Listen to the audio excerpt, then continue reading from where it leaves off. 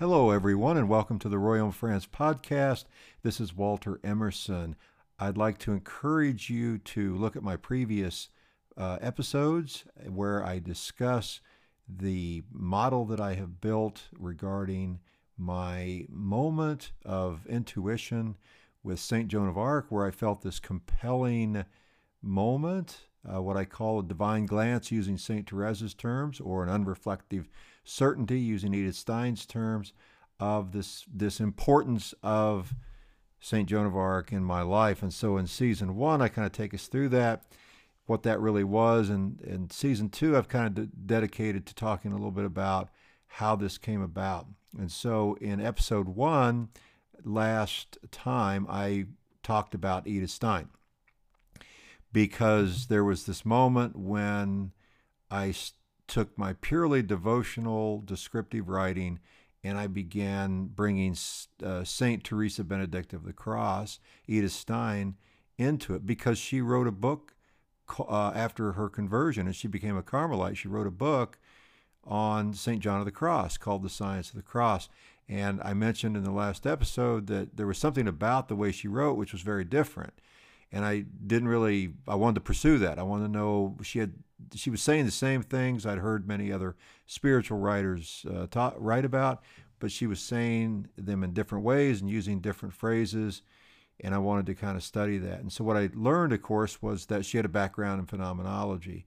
And then I learned that she did not give up her phenomenology when she came into the church, that she actually did this incredible job of reconciling medieval scholasticism, Thomism, with phenomenology, which was a huge help for me, because my moment with Joan of Arc, that great moment of intuition, that divine glance, that unreflective certainty, was in fact a phenomenological moment.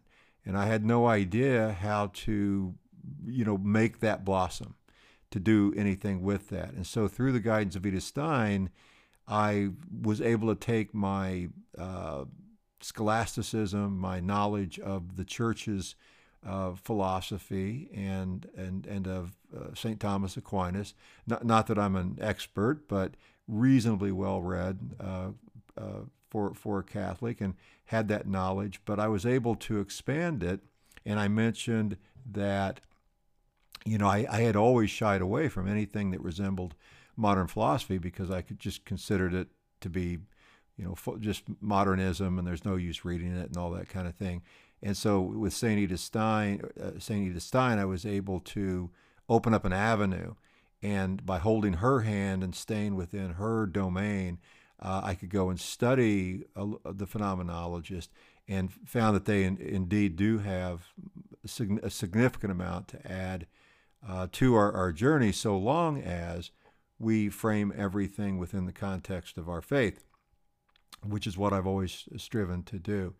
And so a quote she has, the book that really brought that to fruition for me was Knowledge and Faith by Edith Stein, the collected works of Edith Stein, Volume 8, Knowledge and Faith. And there's a quote in the front piece. So she does a comparison between her mentor, the father of modern day phenomenology, Edmund Husserl, and Thomas Aquinas. So she makes this comparison. And in that she says, but philosophia Pureness also means something else, the spirit of genuine philosophy alive in every true philosopher. In anyone who cannot resist an inner need to search out the logos, the reason of this world, its ratio, as Thomas translated the word. The born philosopher brings the spirit with him into the world as potency in Thomistic terminology. The potency becomes actualized when he meets a mature philosopher, a teacher. This is the way true philosophers reach out to one another over the bounds of space and time. I just thought that was so appropriate, because I thought, well, I would like to reach out to Edith Stein over the bounds of space and time and use her as my mentor. So I don't know, I don't know what my grade is. don't judge her if I have faulty grades. but I decided to use her as my mentor. Okay, so what that did then was it led me on this search using her guidance through phenomenology. And so one of the thing I want to introduce in this session right now is, how is it that I felt I was following Saint Joan of Arc and Saint Thérèse? So I talk a lot, and my devotional writing was really geared toward walking the trail of the Dogmatic Creed with Saint Joan and Saint Thérèse, right? So the trail of the Dogmatic Creed is just a metaphor for saying that, I want to stay within the bounds of the traditional teachings of the church, the magisterium.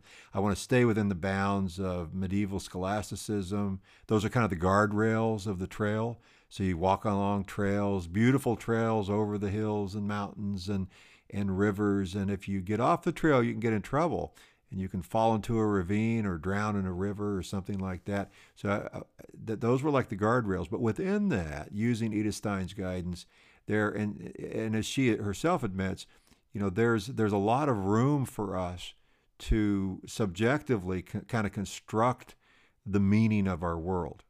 And I talked a lot about the meaning, the horizon of meaning in the first season.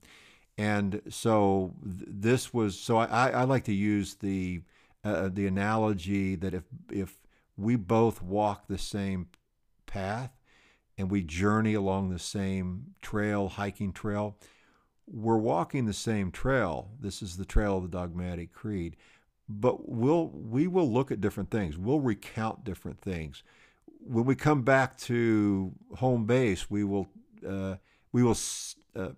convey our story differently to people. There'll be a lot of similarities because we walk the same path, but there will be subjective differences in how we experience that path.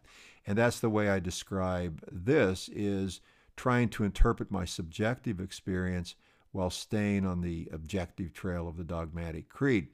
And so, as I followed the guidance of Edith Stein and looking at the phenomenologist, I kind of came up with this I guess 3 points that I found, not that I really created, I just sort of discovered in a phenomenological way. They just appeared to me as the method that seemed to be working for me as I journeyed the trail of the Dogmatic Creed. And there were really 3 points, and that was clarity of mind, agility of thought, and pureness of heart. Now, let's look at the last one, pureness of heart. That's actually where it really begins. I listed as number 3, but it's really where it begins. Now, I know can't claim to have a pure heart, but what the pureness of heart means really is living a life of sanctifying grace as best as we can believe that we are through the sacraments.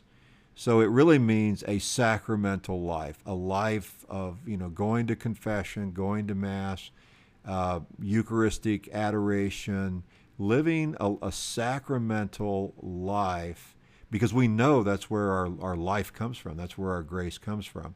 And so that's what I mean by pureness of heart, is we can't have pureness of heart if we're living outside the sacraments of the church. Now, it doesn't mean that I have this overwhelming pureness of heart just because I do. We're all struggling. We're all walking the trail.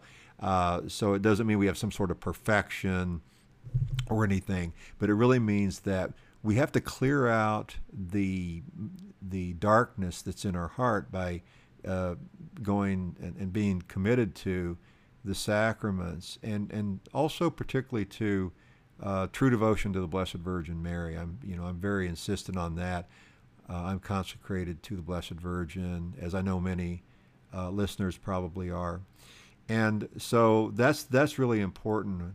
Clarity of mind is just that, the clearness of intellectual intuition that's really comes from the sacramental life and obtaining that, what I call purity of heart, as best we can through through the sacraments.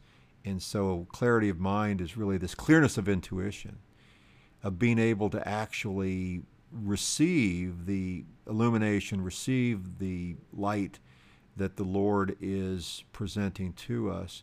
And then importantly, agility of thought is that ability to contemplate and construct what the map of meaning looks like.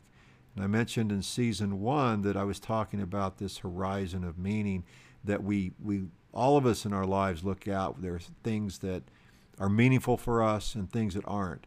So we have these meaningful points out on our map that are surrounded by a sea of irrelevances. And then the question is, what does that map look like? And I wanted to, through empathy, using Edith Stein's term, I wanted to try to understand what St. Joan's map might look like. I can't know for sure, but I wanted to try to understand what her map might look like. And so clarity of mind is that attempt then to receive that enlightenment about what her map might look like. And that agility of thought is simply the movement of our intellect, the movement of our intellect to put together the relationships between these meanings so that we're actually kind of constructing a model of sort of a model of what it is that that entire map looks like. And so now these might sound familiar because clarity, agility, and pureness are reflections of the Lord's resurrected body and what we can expect as co-heirs with Christ when we go to heaven, hopefully. And so I picked those. There was kind of a convergence between what I was reading in phenomenology and the terms the church uses of clarity of intellect, agility, where like the angels have great agility. They just can think, and they're where they need to be, and purity of heart. And what kind of came to my mind was, as I could see what was happening in my own life, was that as I was constructing and putting together, well, here's something meaningful that I'm able to achieve. I say achieve, it's through grace, but able to see in clarity. I put those together and I see, well, there's a relationship here. And it kind of looks like there's a bigger model of something bigger, what I call the kingdom. So it's sort of like constructing the kingdom in the distance, and then putting together and saying, I think I'm getting an idea, maybe, of what St. Joan's map might look like, knowing that there's no way for me to know for sure, but to make some sort of intelligent guess. And so that agility is, when you think about heavenly agility, where, say, the angels are able to, instantaneously be where they're supposed to be, I sort of equated that to intellectual agility, slow in our earthly methods, but intellectual agility, where gradually you were actually constructing, seeing relationships, and kind of putting the map together, always checking to see, are we inside, we're not going off the road, are we? Are we inside the boundaries of what we defined through our, Thomas scholasticism? And so this became really the model.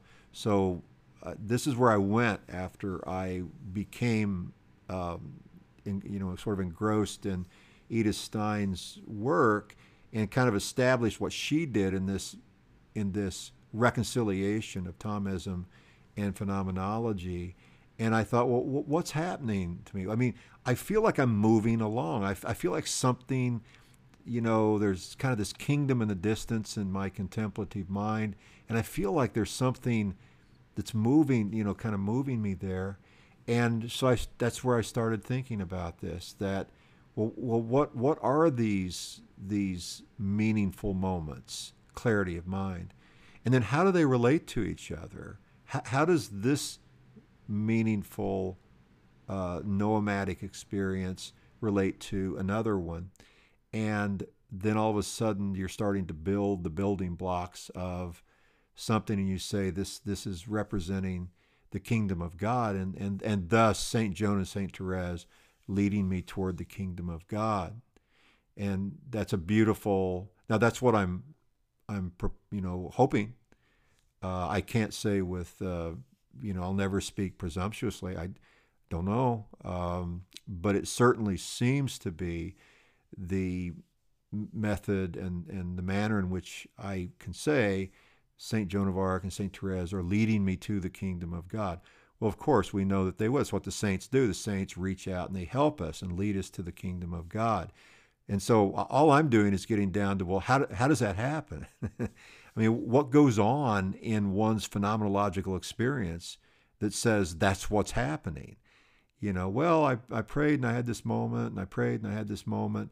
And, what I did was just start saying, all right, how do I sit back and think about all these moments of meaning and map them together? And so those are the three things I want to leave you with today, is coming out of the phenomenology, holding tight to Edith Stein. I realized that I could describe my movement as being clarity of mind, agility of thought, and pureness of heart that comes through the sacraments. So I'll cut it off for now because, again, I don't like to keep these too long, but I'll press this a little bit further next time and then talk about further what that might look like. So for now, I'll leave you with those three concepts. So we're pushing further into how this journey on the trail of the Dogmatic Creed works. So thank you. Hope you enjoyed it, and I'll talk to you next time. Bye-bye.